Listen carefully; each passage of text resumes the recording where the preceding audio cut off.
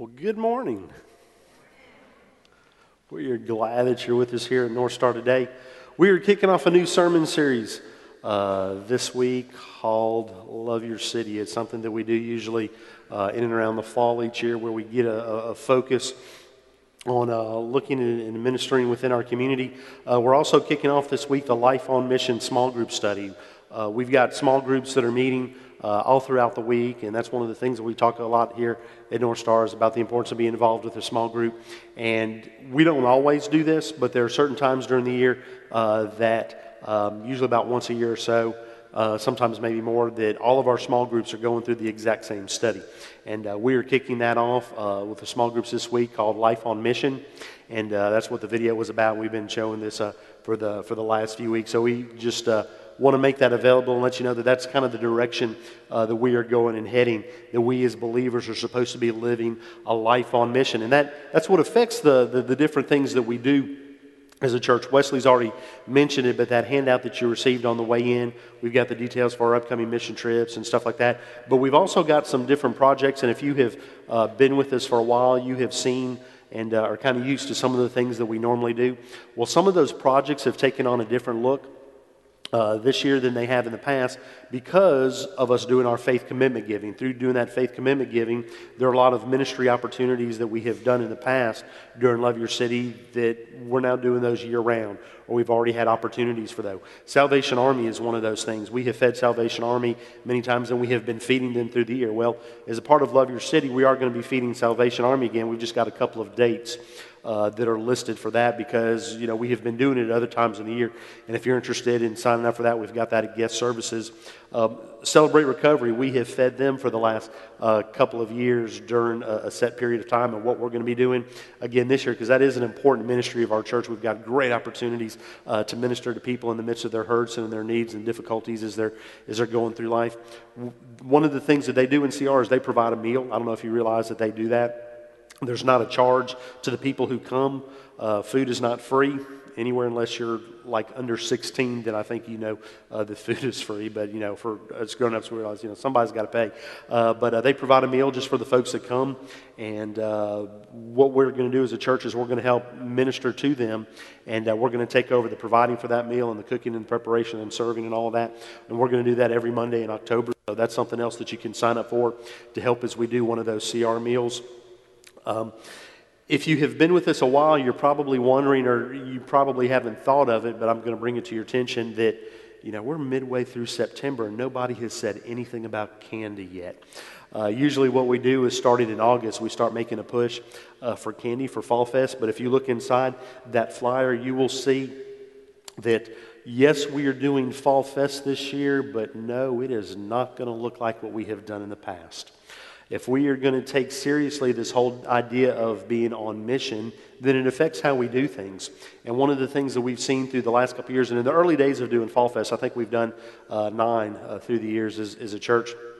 We wanted people to come to North Star because we wanted them to check us out, to know where we were, and provide an opportunity to minister to our community. But one of the things that we've seen the last couple of years is, wow, everybody's doing a Fall Fest. And it seems like half of them are doing it at the exact same time that we are doing it. So we've kind of changed our mindset a little bit as far as for what we're going to try to do this year. And instead of asking everybody to come to us, we're going to bring Fall Fest to them.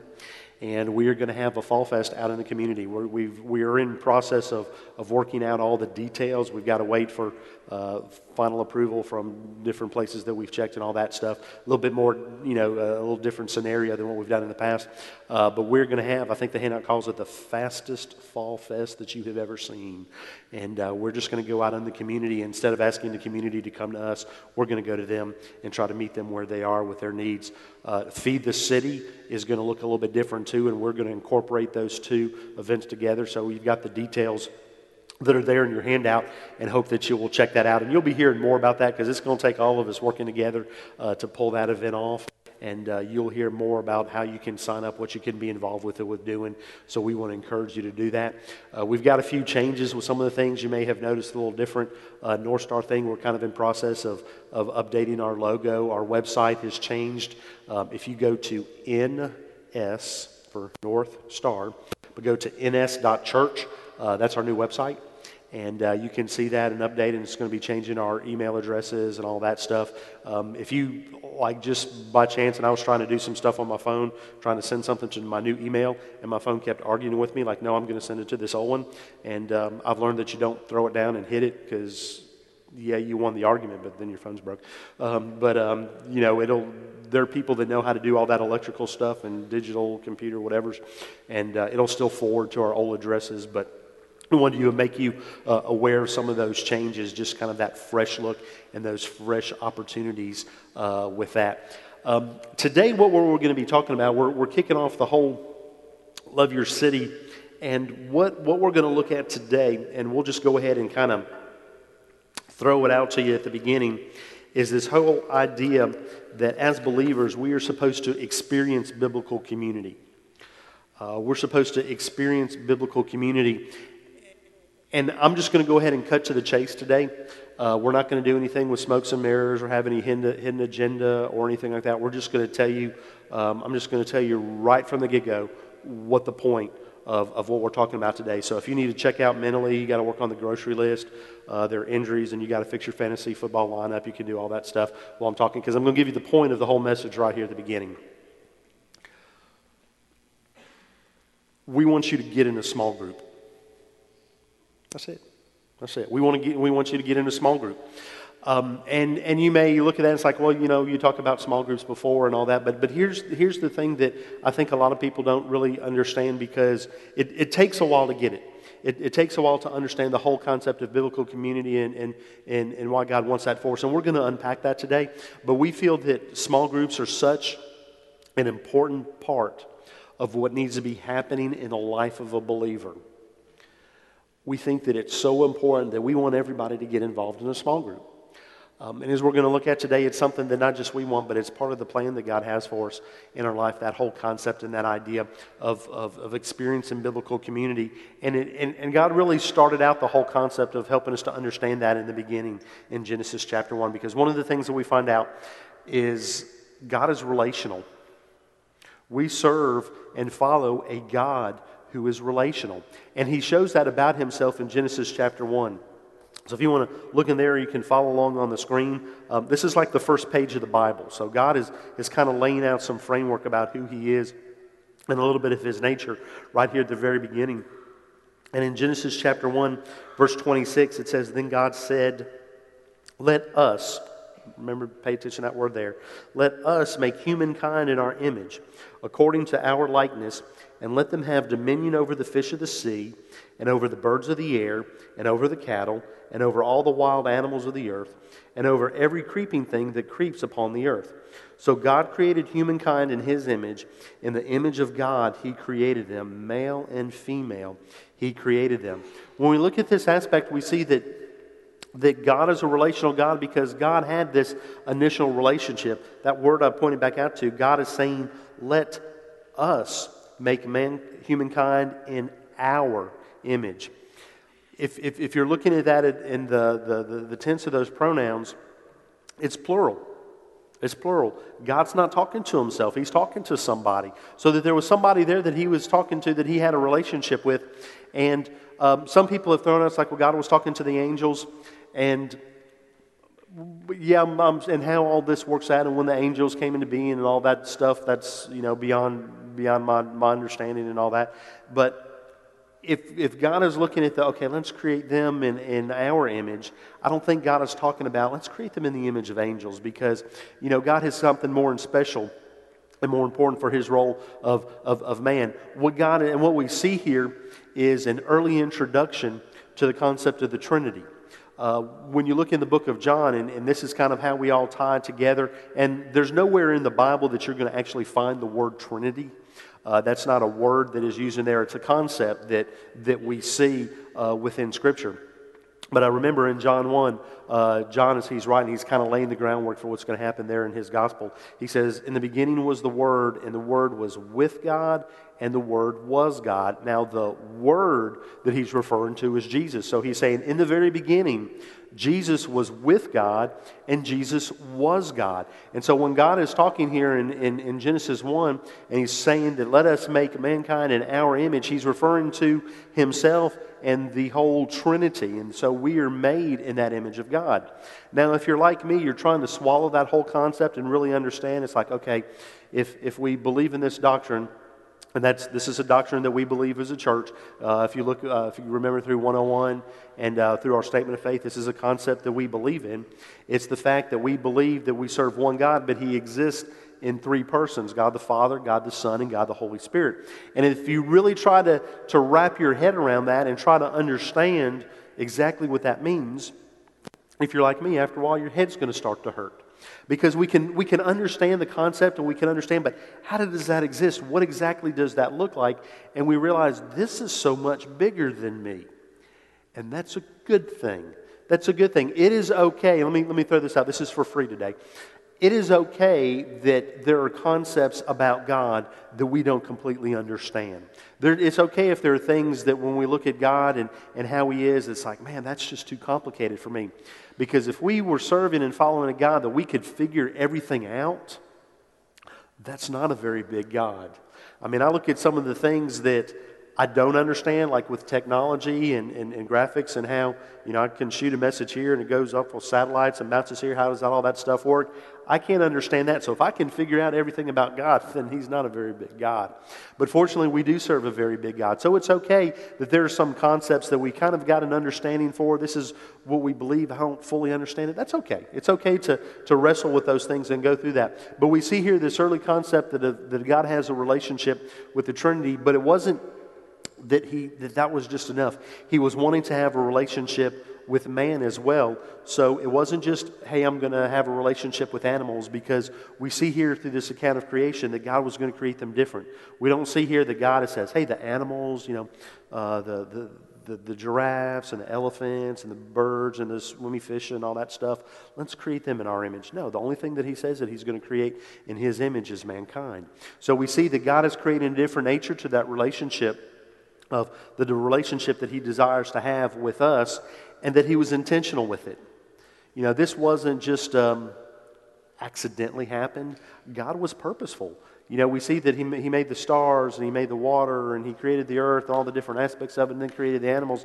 But then He gets real specific when He talks about creating mankind. So we see that this is something that God was very intentional about. So we see that God Himself is relational, but then also God created us to be relational as well. God created us to be relational. And we see that, you can turn the page in your Bible to Genesis chapter 2. In Genesis chapter 2, verse 18, and this is a different account of the creation story. It doesn't mean that it didn't happen this way or this way. It's just kind of two different sides. It's like hearing two different perspectives on what happens with the creation.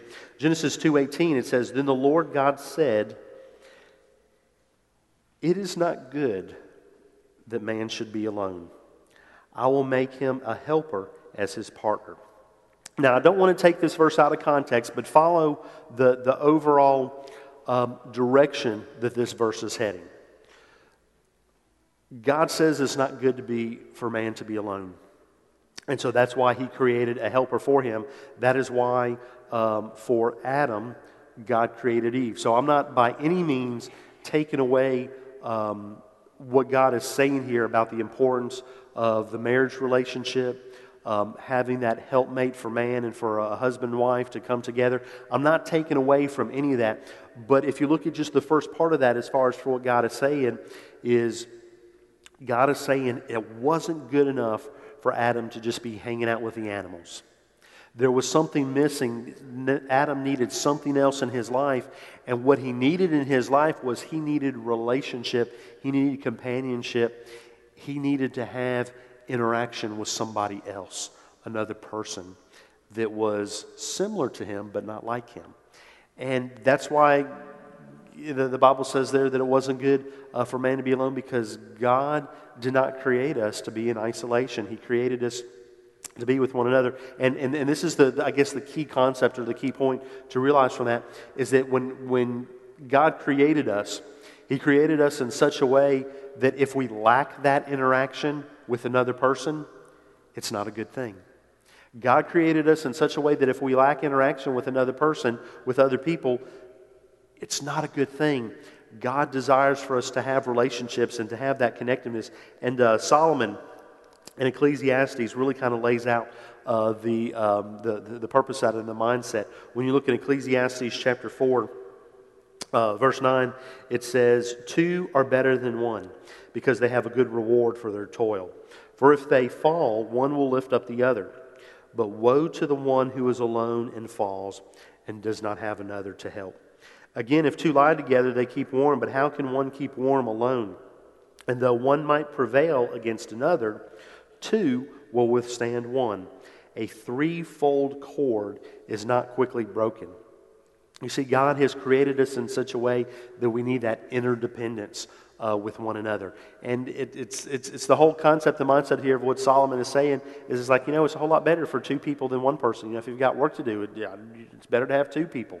If somebody falls down, if you've fallen, and the old commercial, somebody, I've fallen and I can't get up. It's a bad thing when you fall and you don't have a way to get up. And that's what Solomon is saying, is it's important when you have that. But I love this image here that he talks about a cord of three strands as a way that some translations define that. And if you've ever really paid attention to rope, and look at the nature of it, you've got individual strands that are interwoven together. And it's not just that they're side by side, but they're actually linked and wrapped around each other. Because if you've got something just like a simple thread, if you've ever tried, if you've got a little thread hanging from your shirt and you can take it and pull it, sometimes you take it and pull it and you unravel half of your shirt and it looks like a bad cartoon. I've had that happen. It's like, no, stop. So you get, anyway. But if you try to do that with a rope, it's not able to do that because those cords are interwoven amongst each other. And that's the image of what God desires for us as individuals. It's not that just we're supposed to be in proximity to other people. It's that our lives are supposed to be interwoven with the lives of other people.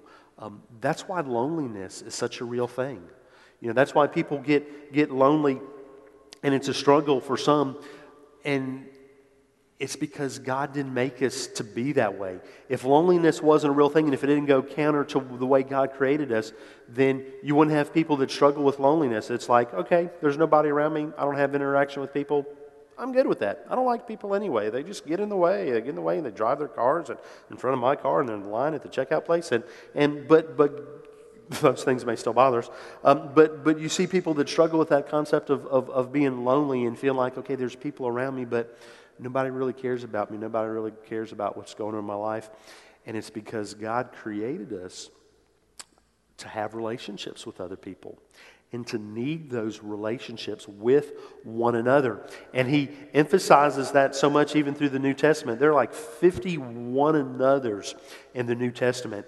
And there are 30 of them that are actual commands. Commands that these are things that God tells us to do, but the only way that we can do them is if we're in relationships with other people. Some of the ones that there are is Galatians 5:13 says serve one another. Colossians 3:13 says forgive one another. Romans 12:10 says be devoted to one another, and it also says to honor one another. Romans 15:7 says to accept one another. Romans 16:16 says greet one another. That one actually says greet one another with a holy kiss.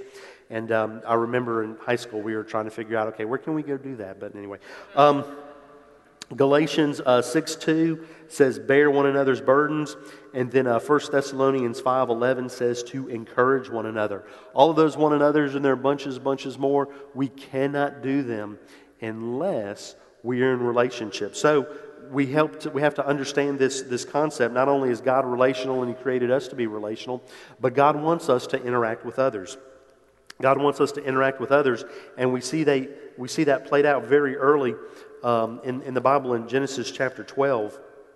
In Genesis 12, verse 1, this is the call of Abraham. This is the time where God is initiating His covenant with what was going to become His chosen people. So in Genesis 12, verse 1, the Lord said to Abram, who He later named Abraham, "Go from your country and your kindred and your father's house to the land that I will show you. I will make of you a great nation, and I will bless you and make your name great so that you will be a blessing.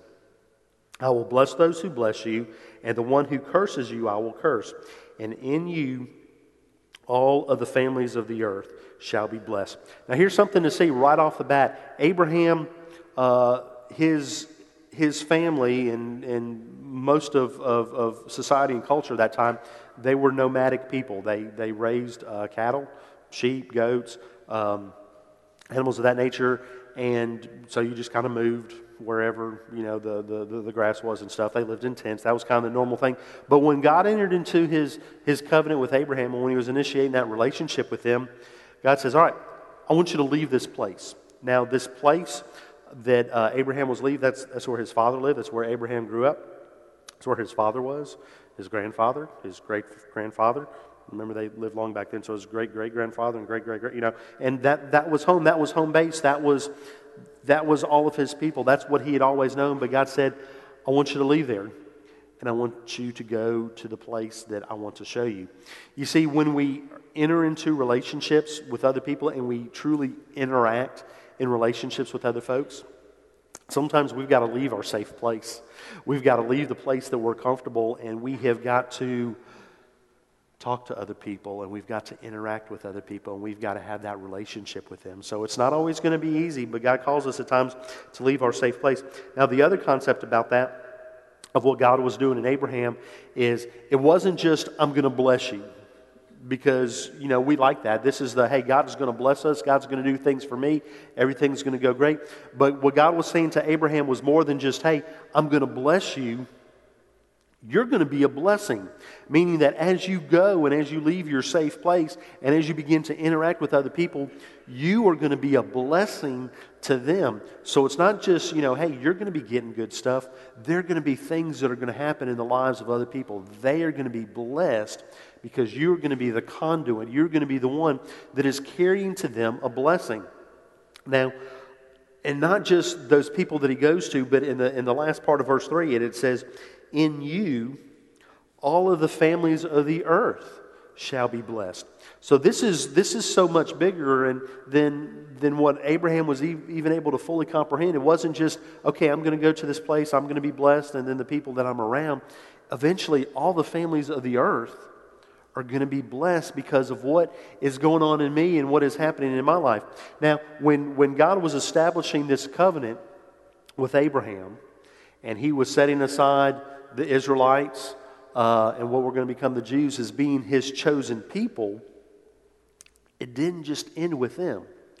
Because of Jesus, and because of Jesus fulfilling the covenant, and because of his death for us on the cross and us entering into a relationship with him, that covenant has been extended from God's chosen people, the Israelites, to God's chosen people, all those that are within Christ.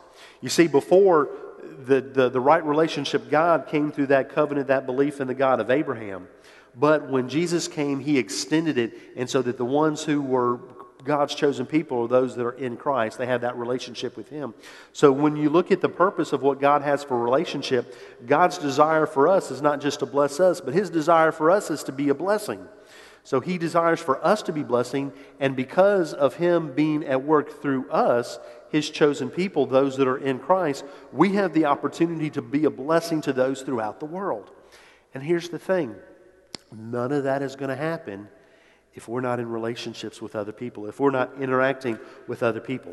So when you look at this whole concept, we understand God's relational. He created us to be relational. He wants us to have that relationship and interaction with other people. Okay, all of that makes sense, but what's the problem? Well, here's the problem. We don't always like to operate that way. Bill Willits is one of the founding pastors of North Point Church in the Atlanta metro area. That's Andy Stanley's church. Andy was the founding lead pastor, but Bill was one of the guys on the leadership team. He was actually their very first small group pastor. And this is what Bill said in relation to the change of what has actually taken place in society and culture, especially American society and culture. It says, "We are a society living in isolation, seldom enjoying the benefits of meaningful relationships. We live and work around a lot of people, but most of us have chosen to do life alone. You see, there has been a shift in culture, and that people don't want to have that interaction with other people. They would just rather go through life as it is. Now, we're good with that interaction with family. You know, we like our family. We like most of our family.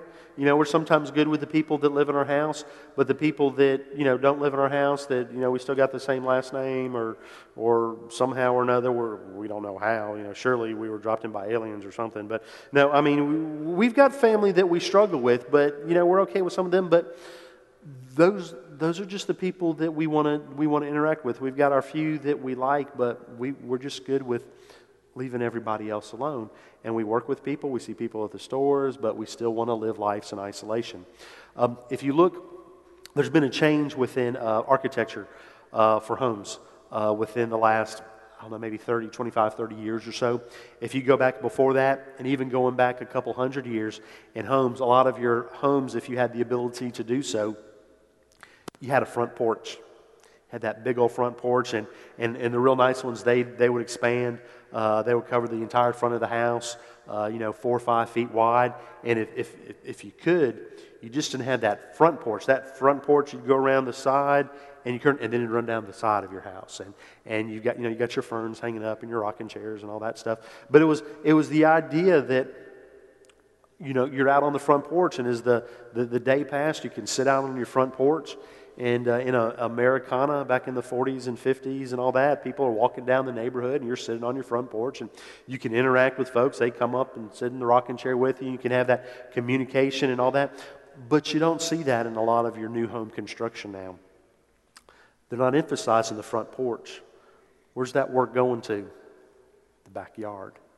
You got that deck out there, and you've got all these things that are connecting to the back of the house, and you've got this deck where you can go out, and after a long day, you can go into your backyard and not be bothered by anybody other than the people that you've invited to come into your backyard. And we have gone and we have isolated ourselves so where we don't have to have that communication with our neighbors. We can just go in back. We've got people that spend thousands of dollars on home theater systems, and we've got our subscriptions to Netflix and to Hulu and to all the premium sports channels and movie channels and all the stuff, so we don't have to go out to the movie theater if we don't want to. We don't have to go to the sporting event.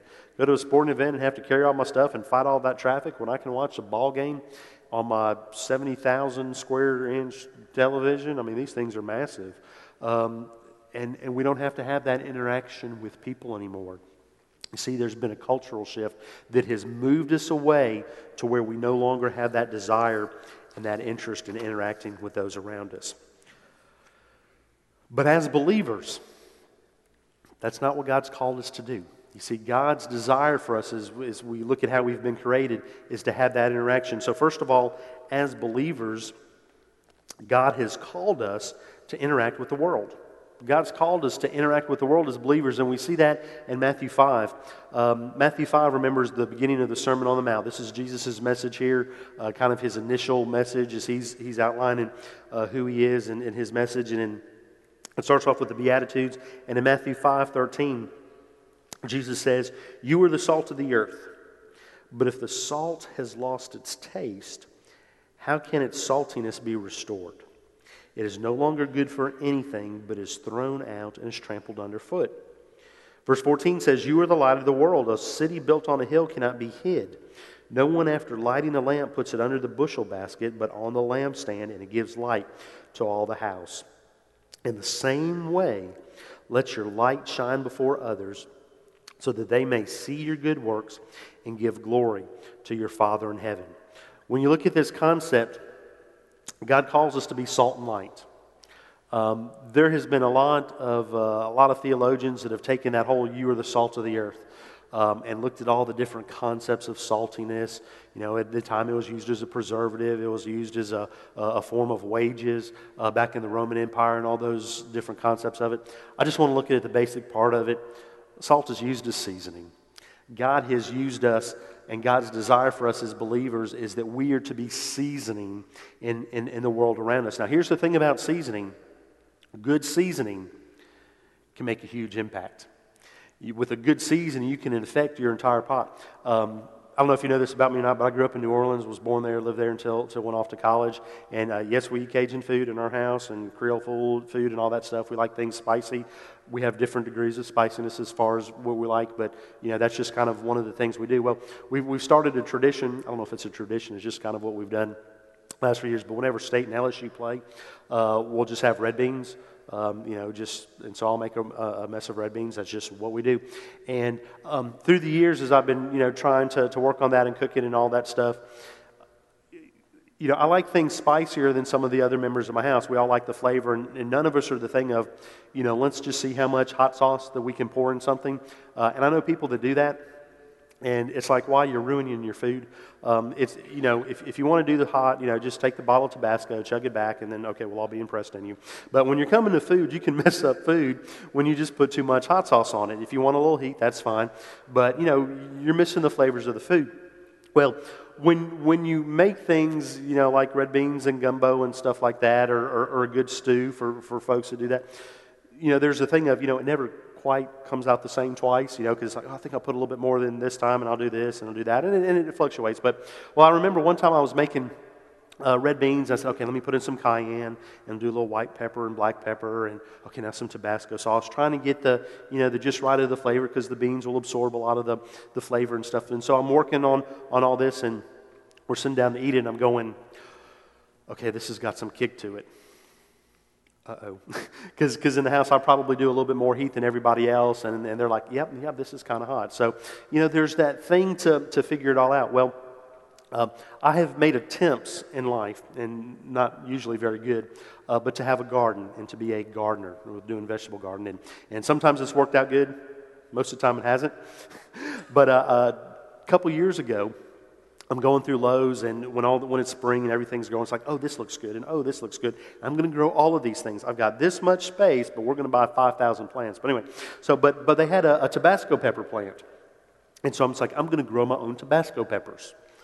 And then like a month later, it's like, okay, what am I going to do with these if they actually grow? But we grew the Tabasco peppers and did all that, and it did okay through the summer, but kind of mid to late September, once it cooled a little bit, it just flourished, and it was beautiful because as the peppers would turn, they'd start kind of yellow, and they go orange and red, and you look out there, and you've got all these beautiful multicolored peppers on there, and they're just little bitty things. And it was fantastic. And so I started looking on internet because, okay, what are you going to do with like 35 little bitty Tabasco peppers? It's like you need thousands to do sauce. So it's like, okay, I can't do those if I could do this. And so I'm looking through different things. And, we'd put them in a few dishes and figuring all that stuff out about them. Well, there was a hard freeze that was going to be coming. And so it's like, okay, if I don't do something, I'm going to lose all of them. So I went out and I saw you can freeze them. You can freeze little bitty Tabasco peppers. It messes up the texture of them, but if you're just using them for cooking, is it crispy? Is it squishy? It doesn't matter because you're going to cook it. So anyway, I clipped off all the Tabasco peppers, and I got about 30, 35 of them, stuck them in the freezer. So whenever I cook red beans, I don't put in a whole bunch of cayenne, and I don't put a whole bunch of Tabasco sauce. I'll get one of those little bitty Tabasco peppers. Now, as a brief aside, to take one of those plain Tabasco peppers and then to eat it because you just want to see how hot is it really by itself, yeah, don't do that. Don't do that. Just trust me on that one. Don't do that one. But anyway, I'll just take one of those little bitty Tabasco peppers. I'll dice it up, put it in the red beans, stir it all up, and all by itself, it gives it all what it needs. You see, when Jesus was saying, you're the salt of the earth, you're the seasoning for the earth, we may feel small, we may feel insignificant, but because of what Christ is doing in our life, He'll take our littleness and He allows us to make an impact in the world around us. And the next verse, it talks about, you're the light of the world. I don't think I need to go into a whole lot of explanation or to the details of the fact that we live in a time of darkness. The world around us is very, very dark. But God says, I want you to be light. I want you to be light. Now, when you look at those concepts of God calls us to be salt into a place that needs seasoning, where we need to make an impact, and then He calls us to be light. Well, the only way you can be light is you go into a place of darkness. Jesus is telling us right here, it's like, look, you got to be involved in the world. You've got to go to where they are. You've got to be involved in the lives of others. Now, here's the thing to keep in mind about that. And Jesus has kind of given us the direction of the framework for that. Happens in verse 16. He says, in the same way, let your light shine before others so that they may see your good works and give glory to your Father in heaven. For that to happen, that means we're going to be in the world, but we're not going to be doing the things the way the world does them. We're not going to be compromising. We're going to still stay true to what God has called us to do and who He's called us to be. So we don't compromise. But here's the other thing. We also don't approach the world with a holier-than-thou attitude, where we stand before people and say, yes, I see you right there. Yes, you're a sinner. You are a much heathen person. I'm not. I'm very holy. I'm doing everything's right. But look at all the mistakes that you're making. Look at how you've done this wrong. Because see, here's the thing. When we go to the world with that holier-than-thou attitude, of the mindset of I'm good and you're bad, then the world does not respond to us of, wow, I'm going to give glory to God for how your attitude of how you're treating me. It doesn't work that way. When we go and we're truly salt and light in the lives of people and we make a difference, then the world, Jesus is saying it's the world here doing this. They look at how you act, how you respond to them, how you interact with them and say, you know, I may not believe what you believe. I may not see things the way that you see things. But there's something about you and your relationship with God. It makes you act different. And that's a good thing. Because that's the only way that that's going to happen for the world to give glory for once they see our works, is when we go with that attitude, when we go with that mindset of being and sharing the love of Christ. That's why Love Your City is so important, is we try to take advantage of these opportunities to make a difference in our community. That's why our teams come together, our groups come together, and we seek to serve our community because we want to be salt and light in a world that so desperately needs it. But it's not just the interaction with the world that we need to have. As believers, we need to have that interaction with the body of Christ. And Matthew 18 verse 20, Jesus is teaching here, and He says, for where 2 or 3 are gathered in my name, I am there among them. Wherever 2 or 3 are gathered in my name, I'm there among them. Now, it makes sense for God to be present whenever there's a huge crowd. Remember when Jesus was feeding the 5,000 and He did the miracle of the loaves and the fishes and all that? It's easy to say, oh yeah, Jesus was there right when that happened. Well, that makes sense. But Jesus is saying, no, I want to look at things a little bit differently. The whole concept that He's talking about here is the idea of the Greek word koinonia. And it carries the word and the idea of fellowship. And a good definition for it when talking about koinonia is communion. It's joint participation. It identifies the idealized state of fellowship and unity that should exist within the Christian church, the body of Christ. There's that idea of joint participation, meaning that together we are doing something together. It's not just me going out and doing things. We are together. We're living life together. We're in community. But it's also the idea of unity. In John 17, verse 11, I believe it is, Jesus is, he's in the upper room. He's with the disciples. This is His final prayers before He goes to the garden and He's arrested. And what He says in His prayer, one of the things that He prays in the last half of that verse is He's praying to God, and His prayer to God is that they may be one, talking about us, that they may be one just as we are one. You see, Jesus' desire for His followers, and that includes us, is that we would have the same unity that He and the Father have. And we cannot have that unity if we're not seeking to unite ourselves with anybody else, if we're not in that relationship. But here's the thing, the emphasis is on small. The emphasis is on small. Jesus doesn't say, okay, hey, whether 400 or 500 or 1,000 are gathered. He said, if just even where 2 or 3 are gathered in my name, I'm right there in amongst them. Now, it's true that as believers, we have the Holy Spirit inside of us. And so, yes, technically, wherever we go, God is with us and God's present with us. Yeah, but Jesus isn't talking about that. He's talking about something a little bit different. It's one thing if you're believers and you go and do something, and it's like, okay, we're going to go to a ball game, and that's good, and it's good to have that hangout. But Jesus is saying, look, whenever at least 2 or 3 of you are getting together because of me, then I'm right there with you. You see, when we talk about doing small groups and when we talk about having fellowship like it talks about here, it's not just, oh, we're going to go out and we're going to watch a ball game or we're going to watch a movie. No, we're getting together because of Jesus. We're getting together because of God. We're getting together because we have a relationship with Him. Excuse me. We're getting together because we have a relationship with Him, and we want to nurture and grow and develop that relationship even more. So the question I ask is who is your community? Who is your community? Who are the people that you're hanging out and doing with life with? You see, God created us to be relational. I think a lot of us, where we get our relationship fix from is from people at work. It's like, hey, I've got these good friends at work, and I talk about stuff with them and share things, what's going on, and we've got that good relationship and stuff. And that's not a bad thing, but if we're missing that relationship with biblical community, with other believers, with other brothers and sisters in Christ, then we're missing the full picture of what God has for us when we look at that whole concept. So what we need to do and what we seek to do is to provide opportunities for you as a church where we give you opportunities to experience biblical community. And the way that we do that is through small groups. See, I made it to the end. That was our point. The way that we do that is through small groups. And our desire for you as a person here at North Star is to get to move you from rows to circles. We want to move people from rows to circles because we want to connect you to a relationship with Christ, but we also want to help you to connect in a relationship with other people. And the way that we do that is through our small groups. Because here's the thing, when we're sitting in rows, like we're doing right now, and kind of look around, y'all are in rows right now, and everybody's looking at me right now.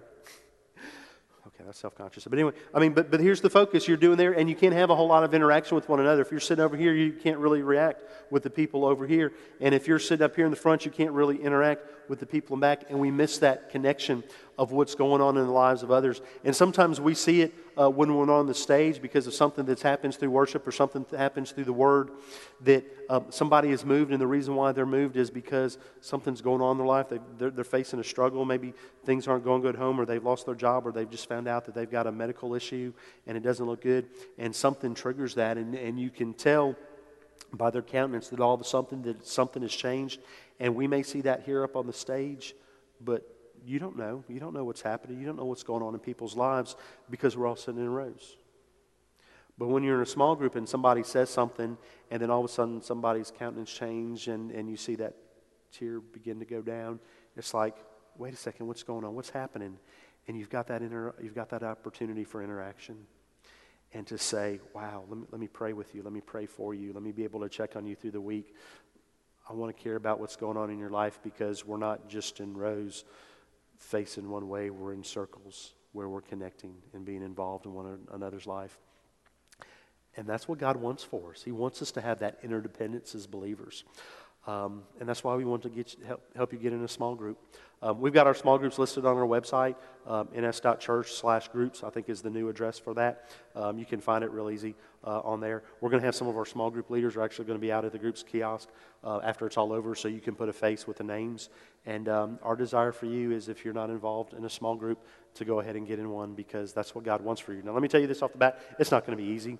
It's not going to be easy. There's a different level of commitment. It's always hard when you're interacting with other folks, but nothing that we ever do in life that's worthwhile is ever easy. Life just doesn't work that way. It's going to take some effort on your part, but God wants us to do that because we're able to do life together. We're able to serve together, and it shows God's love for us, because what God is saying to us is, I don't want you to be alone. I don't ever want you to be alone, and I love you so much that I just don't want to give you myself, but I want to give you one another so that you never have to be alone in life. Pray with me. Father God, we're just so thankful for your love for us. God, how you,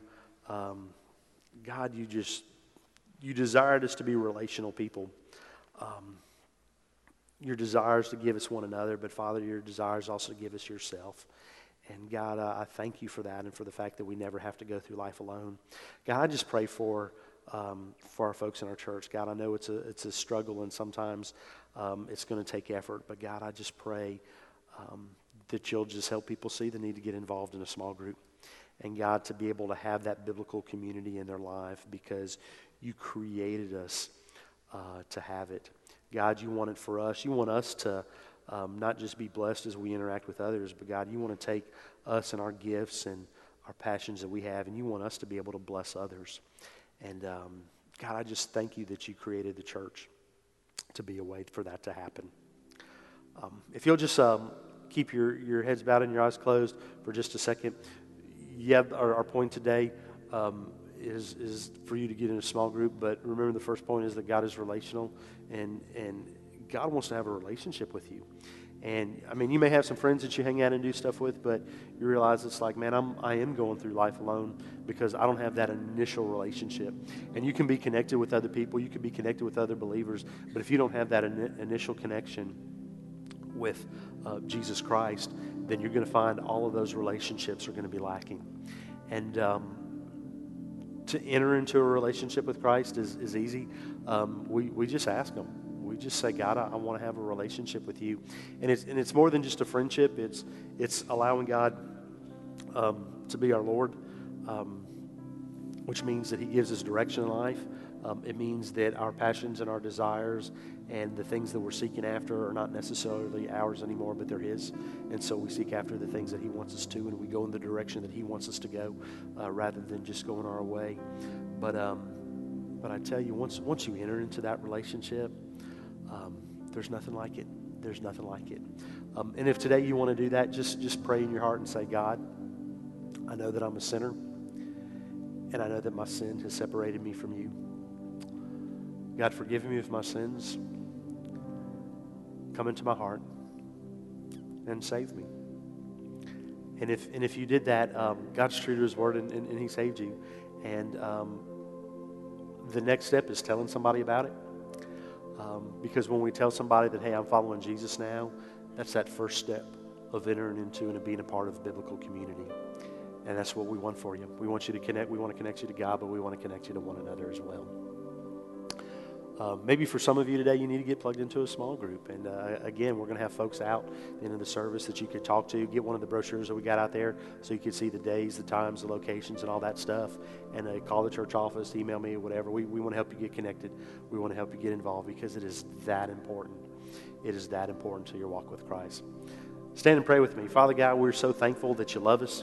God, thank you for giving us a place where we can come together, where we can experience life with one another. And God, just help us to, as the body of Christ, be faithful as we seek to serve you together and live life on mission for you. In Christ's name that we pray.